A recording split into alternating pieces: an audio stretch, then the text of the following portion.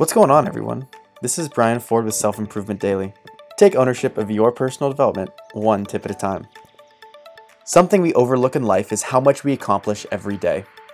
Even when it seems like we didn't get anything done, we can look back at the big things like the hours you spent working, and the small things like making your bed and preparing lunch.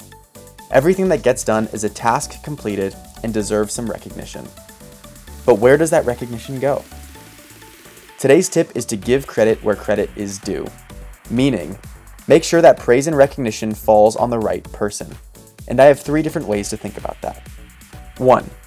Especially when working in a team, it's important to realize that everyone plays their own unique role in the project, and the result could not have been possible without everyone's contribution. In that case, the credit goes to the masses, not the individual. 2. When you're in a management position and capable of delegating work to others, be sure to make your role as a supervisor second to the work of the person tackling the task. This empowers others to take ownership of their work and earn the result that they receive. This is giving credit to someone else. And 3, don't be shy when acknowledging yourself. If you truly are the fundamental reason something got done, the person that provided the breakthrough solution, or the worker that put in the necessary hours to finish a project, do not hesitate to give yourself the credit.